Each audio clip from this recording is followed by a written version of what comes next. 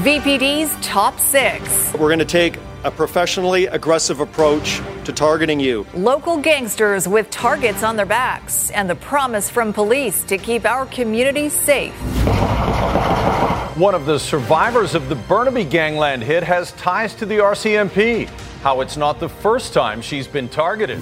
And vaccine success. The vaccines we have are working to protect against everything that's circulating in BC right now. New developments mean your second dose could come sooner than you think.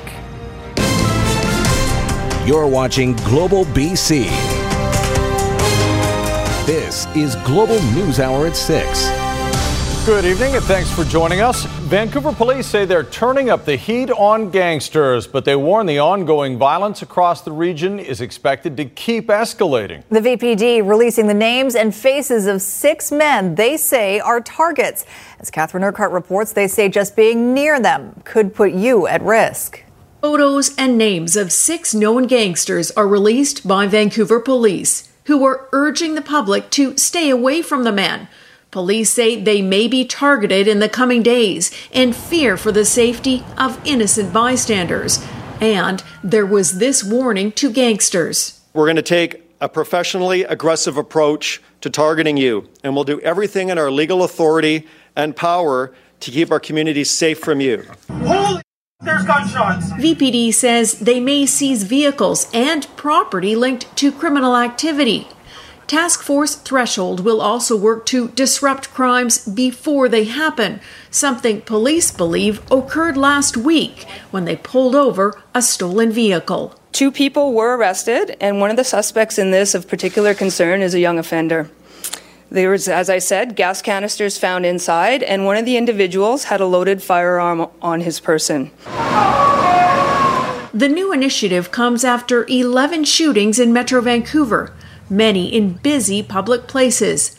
A former VPD gang squad member says similar police action in the past has been effective. Send these guys a message that if they do shootings out in the public like that and put the public at risk, they're going to pay the consequences, which is jail. Spencer also believes the courts need to be tougher on gangsters. They have to step up to the plate. And they have to start taking this serious, that these guys running around, these little kids, misfits as they call them, they're stone killers. VPD's poster won't be the last. At least one other agency is expected to release more faces and names in the coming days. This as police step up efforts to tackle the gang problem, which shows no signs of slowing down. Police are expecting this violence to continue and to potentially escalate. Catherine Urquhart, Global News. And new details are coming to light about one of the survivors of a dramatic public shooting at Burnaby's Market Crossing on Thursday evening. The woman who was shot and seriously injured has connections to the RCMP. As our Romina Dea reports, that's raising many questions about why she was targeted.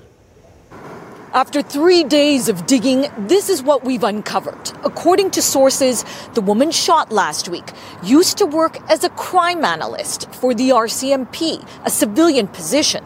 Her father, currently a senior Mountie.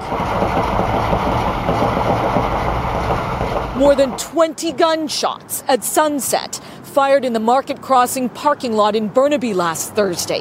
Children and families screaming, ducking for cover on the nearby Cactus Club patio.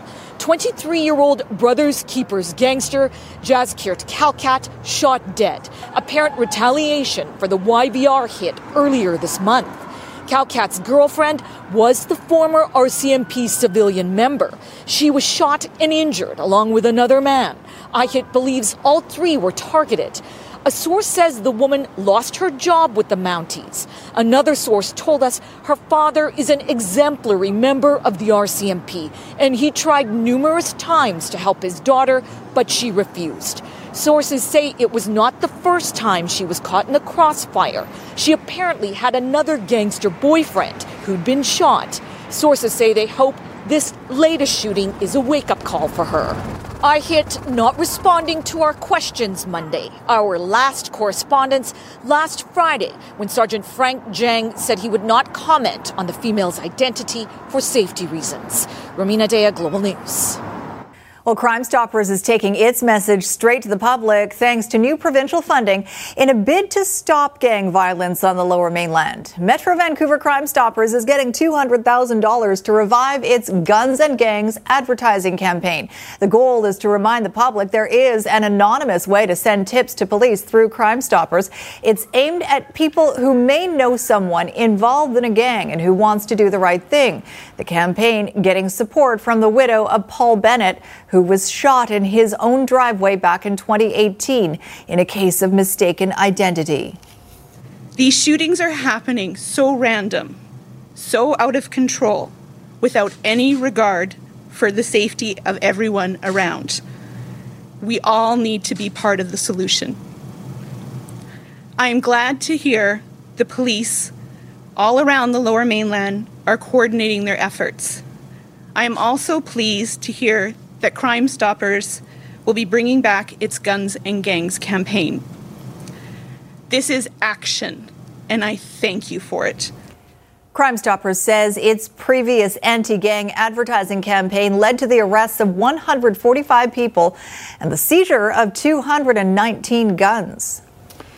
Now on to COVID, and let's take a look at the case counts in this province. We have 1,360 new cases since Friday. The good news is each day we saw fewer than 500 cases. That brings our total to 139,664, with just over 5,000 of those cases active. Hospital numbers are down with 350 patients, 132 of those people in the ICU, also down. Sadly, we've had 14 more deaths. Well, the province is reassuring people who received a first dose of AstraZeneca they will get a second dose, whether it is AstraZeneca or another vaccine. And when the province suspended first doses of the drug last week, it kept thousands of doses in reserve. And now, as Aaron MacArthur reports, people who got AstraZeneca already will soon face a choice. The rollout of the AstraZeneca vaccine has been a communications disaster. Approved for use in February, it was then paused because of the slight risk of blood clots. The vaccine was given the okay again for people over 40, but then labeled less preferential by the National Advisory Committee on Immunization, and now paused again in many provinces. Yet, despite this inconsistency, more than 2 million Canadians have been inoculated with the viral vector vaccine. AstraZeneca has been sort of the redheaded middle stepchild of vaccines over the course of several months. A recent poll conducted by the Angus Reid Institute shows more than 80% of people who received AstraZeneca have few, if any, regrets about the decision to take the first shot offered. The creators of the vaccine have been highly critical of Canada's strategy. Not only are the cases of VIT rare in first shots, they're almost non-existent in second doses. BC will have supply to give people a second shot of AstraZeneca, but health officials still appear to be leaning towards getting people a choice for their second shot. But we will have more information as well in the next few weeks to give everybody all of the information they need to make an informed choice about what you wish to receive for your second dose. The Prime Minister has indicated he has no qualms about getting a second AstraZeneca jab, considering there are hundreds of thousands of additional doses in Canada right now. People on the AstraZeneca schedule might have more rapid access to their 2-dose summer. Aaron MacArthur, Global News. Bring in Keith Baldry now for more on the concerns around the variants. Keith, the B1617, that's the variant seen in India, has been found here. So what are we hearing from health officials about the efficacy of our vaccines, whether the vaccines and the variants could have an impact on reopening plans? Yeah, so more than 300 cases of that particular variant of concern, and has now been established or classified as a variant of concern as of last week by the World Health Organization. Before that, it was a variant of interest. Now it's been elevated to a variant of concern, equal to the UK, South Africa, and the P1, of course.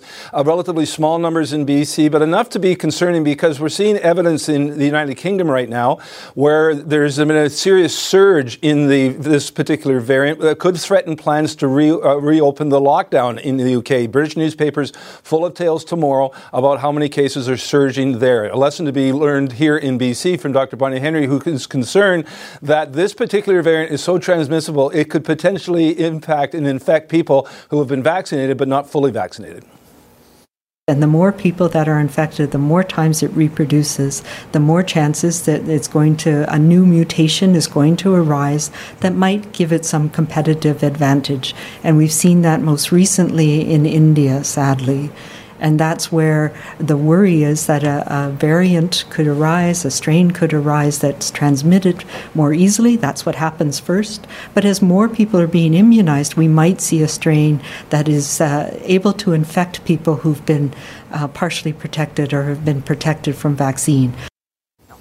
So 306 cases of this particular variant of concern as of last Friday. We'll be checking the numbers again later this week. The number will undoubtedly grow. But right now, BC's been able to keep the variants of concern under control. The Wall Street Journal actually wrote a piece last week lauding BC for keeping the P1 variant under control after it exploded in numbers in Whistler. So a nervous eye being kept on this particular variant going, hey, considering what's going on in the UK, that's another place to keep an eye on.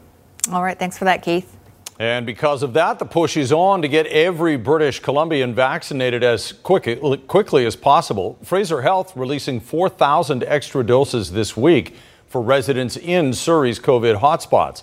As Amada Gahi reports, over 4 days this week, any Surrey resident over 18 can walk up, and if you're there early enough to get a wristband, you'll get the shot. 1,000 doses, first come, first serve. I'm a hairdresser professionally, so I see a lot of people every day. It's good for my safety and my client's safety. For many, it took just a heads up, only hours in advance to drop everything for a COVID-19 vaccine. I did have one booked on Friday, but since they had the earlier option, I just did a walk-in today. Early Sunday morning, Fraser Health announced it would hold what it called pop-up neighborhood immunization clinics targeting people who live in Surrey, kicking off less than 24 hours later at Bear Creek Park. I was on the fence for quite a long time until I discussed it with my family members and some people that I work with. I found out they were getting it, and they made me look at the issues again, and I decided to come get it because of the ease of the pop-up clinic. The lineup's far removed from the last time that health authority took this approach. It's not organized well. There should have been some sort of notice or a booking system, maybe. This lineup is not good. I have to just stay here for 5 hours. Late last month, similar pop-up clinics saw long waits, confusion, and this apology. I absolutely apologize to people for the miscommunications and for the confusion. That was certainly not the intent. All of that now perhaps a distant memory. City of Surrey involved this time around with a partnership with Fraser Health and the province as well. So we've doing some different strategies than we did the last time, and just trying to make sure that we've got some good line management and some registration for the folks out here in Surrey. And it seems like it's working really well so far. There are 3 more opportunities for people living in Surrey: Tuesday, Saturday, and Sunday, as the province tries to inch closer to cool off transmission in a community that for weeks now has carried a hotspot designation. Amada Gahi, Global News. BC Ferries is reminding British Columbians the provincial ban on non-essential travel extends through the May-long weekend. The Victoria Day weekend usually kicks off BC's busy summer travel season and increased demand on ferry routes. But this year, with non-essential travel restrictions in place through at least Tuesday, May 25th, BC Ferries is not adding more sailings. Major routes are being monitored, and passengers not on essential trips will be denied boarding and could face a fine. That is a wrap for the Cullen Commission. It's ending after months of testimony about money laundering in BC and how it became a billion-dollar problem. Will there ever be accountability? That's next on the NewsHour. I got a lot done while I was in public life. Kevin Falcon says, let's go, in an exclusive interview, why he's jumping into the BC Liberal leadership race after a decade out of politics. That's coming up on the News Hour. And the snowbirds mark a tragic anniversary in Kamloops. Why the victim of that deadly crash last summer will never be forgotten. That's later. Vancouver's police chief is publicly apologizing to retired BC Supreme Court Judge Selwyn Romilly. Romilly, who's in his 80s and black, was handcuffed while walking on the seawall, mistaken for another suspect much younger. And as Grace Key reports, some still have questions about why it happened. I want to publicly apologize to Mr. Romilly for his detention. I know this would have been an unsettling and even traumatic experience for anybody to go through. Vancouver Police Chief Adam Palmer is apologizing after 81-year-old retired Supreme Court Judge Selwyn Romilly was briefly handcuffed Friday morning near the seawall. He matched the description of a man half his age who was kicking and punching people. 4 officers surrounded Romilly. And Mr. Romilly did absolutely nothing wrong, and we're very sorry that that happened to him. But I can tell you that that police officer is acting in good faith and trying to do his job under very difficult circumstances. And we're human and we make mistakes. I hate to say racial profiling, but I can't help but think if you're an 81-year-old white man, regardless of whether I fit the description or not, they wouldn't have put him in handcuffs for officer safety, as they call it. Former West Vancouver Police Chief Constable Cash Heat says officers must assess the situation when determining if handcuffs will be used. Do we have, a situation where the judge is acting out to us, the judge's behavior is somewhat violent? Those are the steps you take when you restrain an individual while you're trying to figure out what is going on. Thankfully, Justice Romilly actually took a very sensible and reasoned approach, despite being embarrassed and humiliated. But it could have gone sideways. And I think that's what really sticks with me the most is, was this the best approach from a de-escalation kind of standpoint? I think that our colonial past, has not gone away. There's unequal distribution of justice across our society, whether it's in the court systems or in City Hall.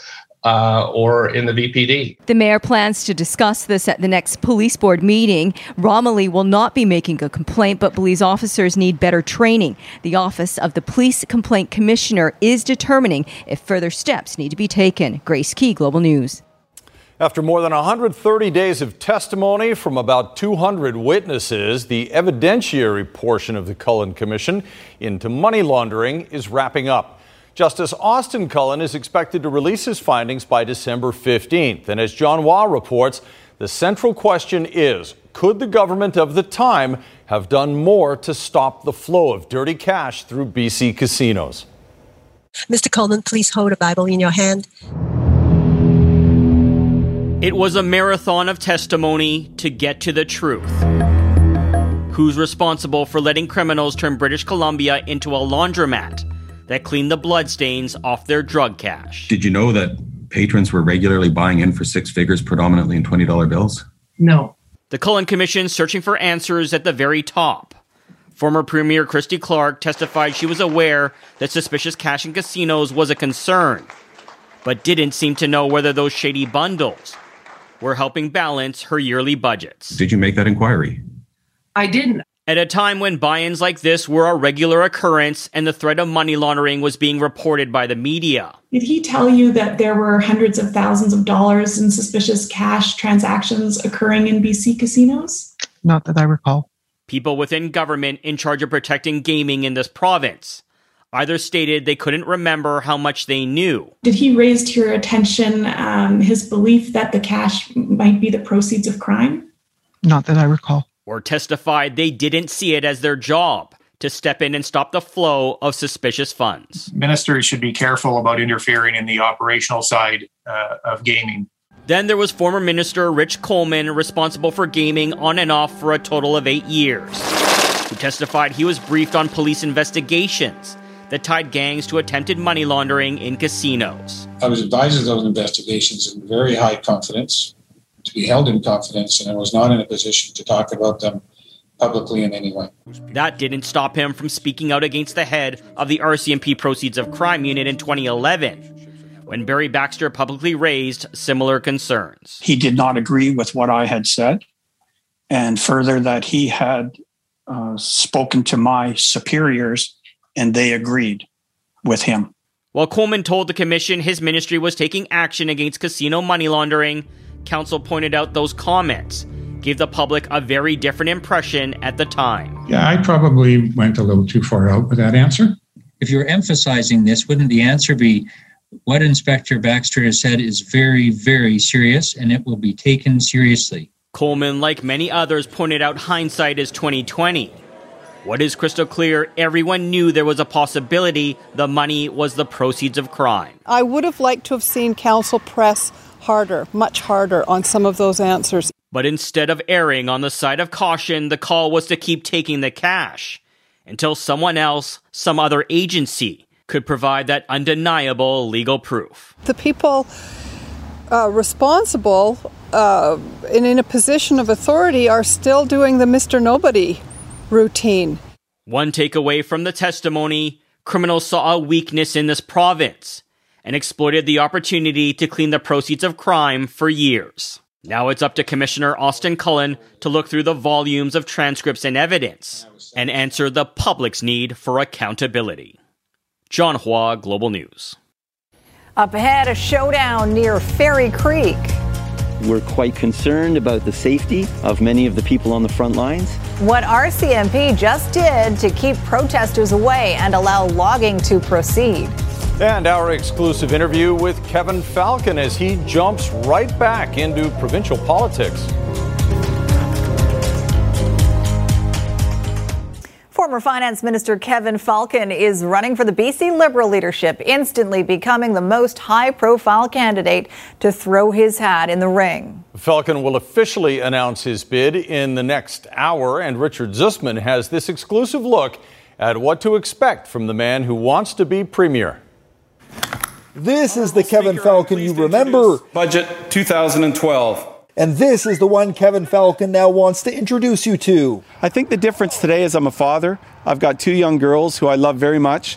They're the most important thing in the world to me, and my perspective has changed. My values haven't. After months of speculation and a decade away from public life, Falcon is looking to make a political comeback, hoping to be the next leader of the BC Liberal Party. I got a lot done while I was in public life, in every ministry I was involved with. There's a reason why there's a Port Mann Bridge, a Pitt River Bridge, a Sea to Sky Highway, a South Fraser Perimeter Road. The now 58-year-old served as Deputy Premier, Finance Minister, Health Minister, and Transportation Minister, and was the front-runner in the 2011 Liberal leadership before losing on the final ballot to Christy Clark. Falcon left politics in 2012, entering the private sector. The question many will ask is, how is this the face of renewal? Did we get everything right? We did not. No government ever does. But I think what's important is you have the humility of acknowledging when you don't do things well and you try and do better. The modern-day BC Liberals are as low as they've ever been. Andrew Wilkinson led the party to 29 seats in the last election and nearly totally wiped out in Metro Vancouver. I've got deep roots in the Lower Mainland. I think having a leader from the Lower Mainland is actually going to be really important this next go-around. And I know the communities, especially Surrey, which is a major battleground area. And with the front-runner tag firmly on him, Falcon will be the target of both his opponents within the party and the BC NDP. When people are really talking about you a lot, it's usually because they're a little afraid. All right, Richard Zussman is live in Victoria right now with more on who else is throwing their hat into the ring and if they are, in fact, afraid. Richard.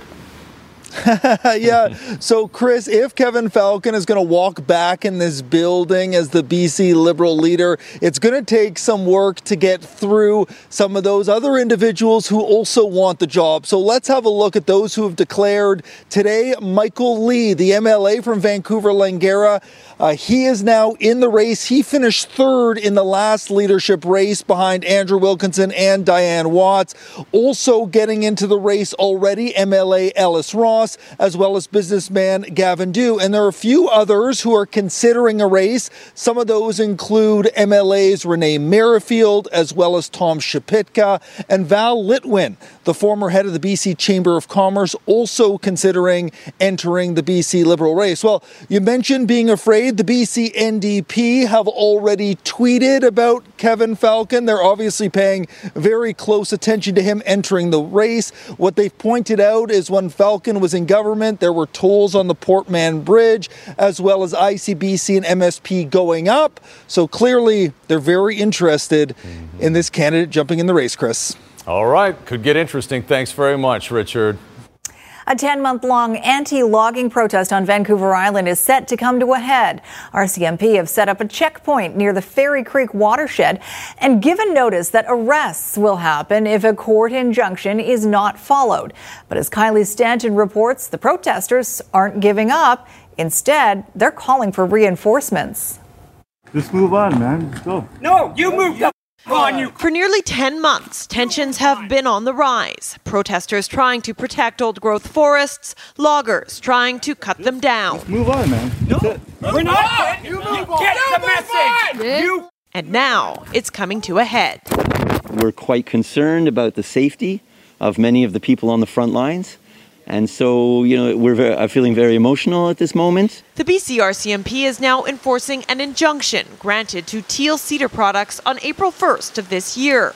It's established a temporary access control area in the Fairy Creek watershed, blocking the road leading to the KQ's camp, allowing loggers through to start work while providing protesters 24 hours notice to vacate the area, or arrests will be made. Some of our members are quite willing to be arrested for what they believe in and they wish to stand for the trees. Other people are not quite so willing to be arrested, but still willing to play a role. In a statement, the RCMP said a designated space has been created for protesters outside the restricted access area, saying this space will be suitably located to allow for peaceful, lawful, and safe protest and be visible to employees of Teal Cedar Products, their contractors, the police, and media.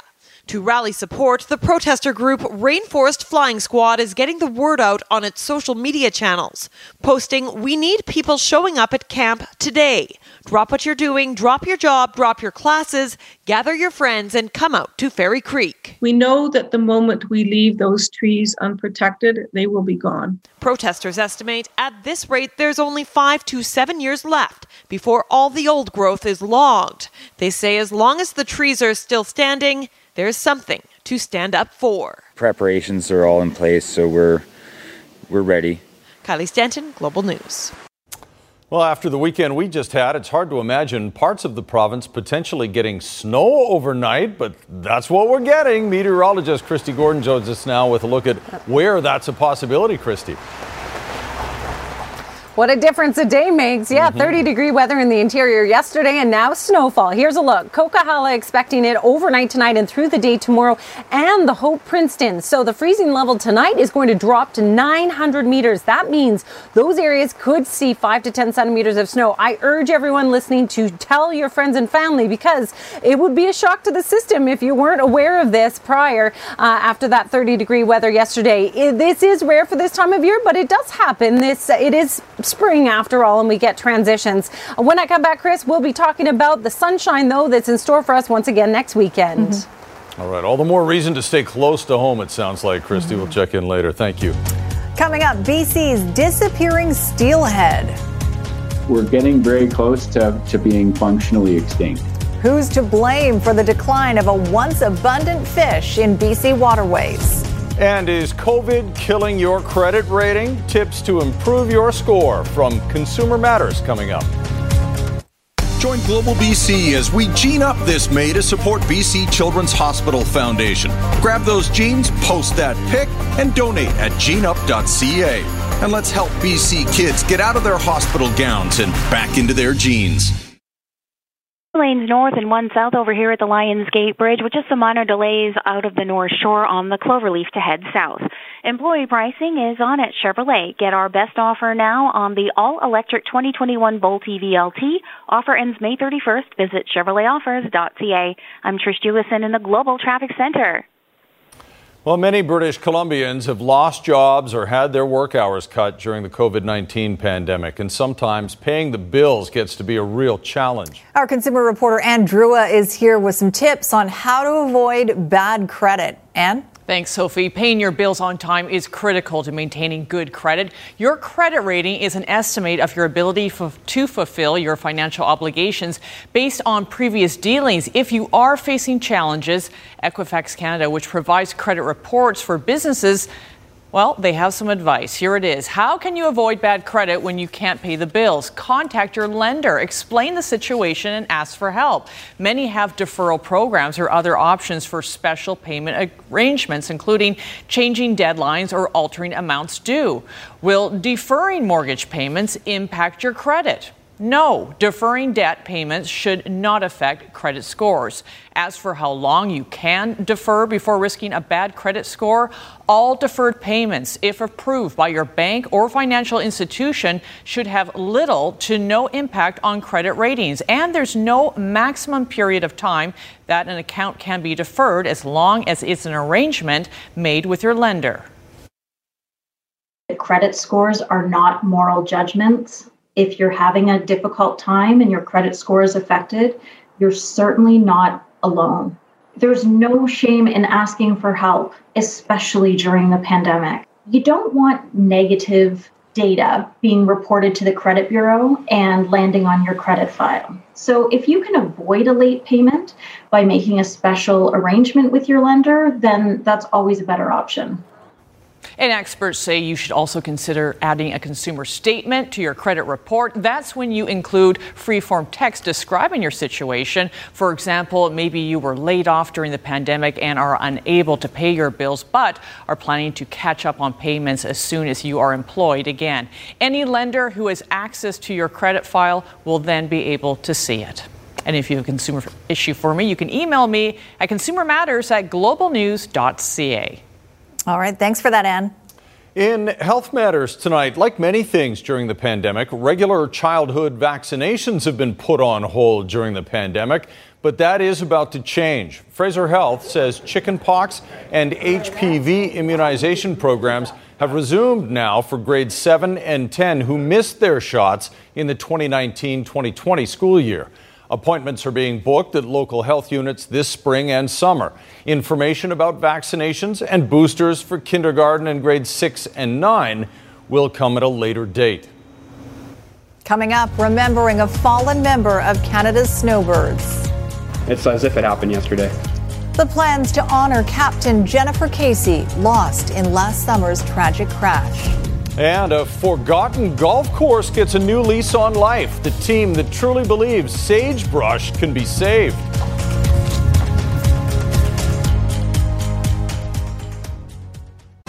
You're watching Global News Hour at 6. The federal government is being accused of risking the extinction of BC steelhead runs by not listening to the advice of its own scientists. That's the claim of the BC Wildlife Federation. It has obtained DFO documents which raise some serious questions about how the resource is being managed. Linda Aylesworth reports. They start out life not unlike salmon, hatching from eggs, then living as alevin attached to their yolk sacs. But once mature, what sets steelhead trout apart becomes evident. What's really neat about steelhead is that salmon, when they come back, they die. And steelhead actually have the ability to go back out to the ocean and then return again. But fewer than ever are returning to complete the cycle. Last year, only 180 spawned in the Thompson, 81 in the Chilcotin. We, over the last 4 to 5 years, have consistently been setting new records every year for the population, but they're records that are going in the wrong direction. That direction is towards extinction. So the BC Wildlife Federation requested to see federal documents under Access to Information and Privacy, or ATIP. When that didn't go anywhere, I had to file a complaint with the OIPC, who issued an investigator, and an investigation ensued, and that's what resulted in us getting these documents back a year and a half later. What they found in the 2,800 pages of documents were changes made to what scientists recommended by managers at the Department of Fisheries and Oceans. We can tell in this ATIP is that the documents were edited by the Assistant Deputy Minister's office. For example, instead of saying that nets set to catch salmon but which also kill 20% of returning spawning steelhead should not be used, that was changed to say we shouldn't have allowable harm that exceeds the current threshold. In other words, maintain the status quo. When word of such changes got out, both independent and government scientists were dismayed. The chair of the DFO process raising huge alarm bells saying, basically the approach that the government has taken has the ability to undermine the scientific integrity of the process. What's at stake here is the loss of a species, not because of a lack of solutions, but due to mismanagement. Linda Aylesworth, Global News. And late this afternoon, the Department of Fisheries and Oceans had this to say: steelhead trout are in decline, and the Government of Canada is taking strong, consistent action to reverse this. This includes multiple measures to reduce steelhead bycatch in salmon fisheries and has proposed further measures for the 2021 season. Worthy of a follow-up for sure. Okay, let's check in once again with Christy. We heard about the snow in the forecast for some regions a little earlier.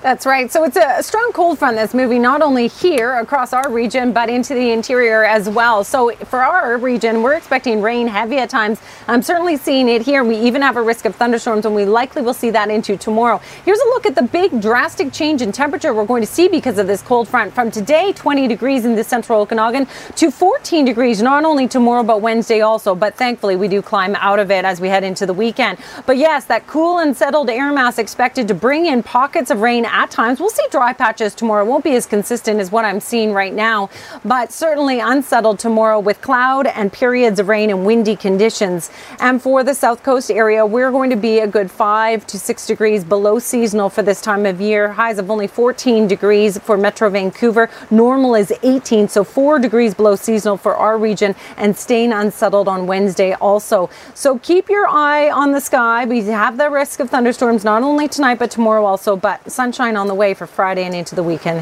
thankfully. Here's your Center Windows weather window for tonight from Kamloops. Beautiful shot on Sunday. Thank you to Barry for that beautiful shot. And thank you, Christy. I know that he was just in this studio looking for his lost pen, which I didn't steal, Squire, but you did make it to the other studio in time. But you found it for me. You protected it. I appreciate it. And then I was expecting he'd be running and out of breath. No, he made it. No, actually, Christy gave me just enough time to get downstairs. Okay, so after not operating for 7 years, Sagebrush Golf Course near Merritt is ready for a comeback. So I've seen the highest end of this place. I've seen the lowest end of this place. So what does it take to bring an entire golf course back to life and hopefully keep it operating? We'll find out. Also tonight, the plan for a new memorial to a fallen member of the Snowbirds team.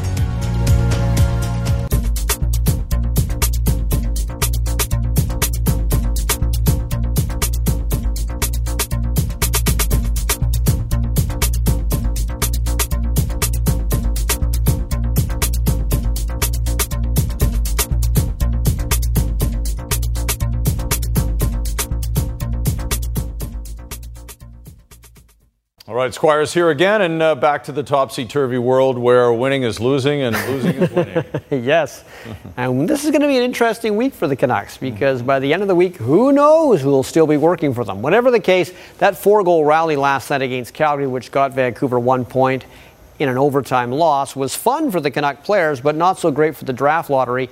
Canucks now have the 6th worst record in the NHL, really 7th, because Seattle at the end of this is going to be considered as a team with the 3rd worst record for lottery purposes. That gives the Canucks right now a 6.5% chance to win the lottery. If they win their final 2 games against Calgary, they would drop even further, and their chances of getting the first pick overall would be 3.5%. The lottery also draws for 2nd pick overall. All right, 2 of those guys scored 2 goals each in Game 7 against the Canucks 10 years ago. Bergeron and Marchand. Whoops. Curtis Assar, good BC boy, pushed in the bench by Tom Wilson. If that was the Royal Rumble, he'd be out over the top rope. Yeah, there's Bergeron scoring again. For some reason, my mouse doesn't want to work today. That made it 2-1. Garnet Hathaway, this puck goes off his skate, beats Tuukka Rask. All the goals in the first period, early in the third. It's now 2-2. In 2014, Sagebrush Golf Club around Merritt was ranked the 10th best course in Canada. But shortly after that, money trouble forced the course to close down, and it basically became a ghost until new investors brought it back to life with around a $4 million injection of cash. And it's beginning to look like its old self again, with the hopes it will be open by this summer. Just outside of Merritt, perched above Nicola Lake, Sagebrush has sat dormant for almost a decade. Not a single birdie, par, or bogey carded by golfers. The former top 10 ranked course in Canada closed since 2014 due to financial difficulties, but new ownership is reviving Sagebrush and preparing for a July opening. I'll say a reclamation project. We're obviously going to kind of provide our own spin, modern elements to it. It has, the marketplace is a little different, 10 years removed from its origins, or 12 years, I should say. So, everything's a little bit different, but there's definitely a lot of the original vision out here that we want to take advantage of. Sagebrush was way ahead of its time when it opened up as the first minimalist golf course in Canada, but its boutique style of golf, where there's never more than 40 to 60 golfers leisurely playing their way around the links, never fully caught on. However, golf's never been more popular than it is right now, and Sagebrush feels the timing for its renaissance couldn't be better.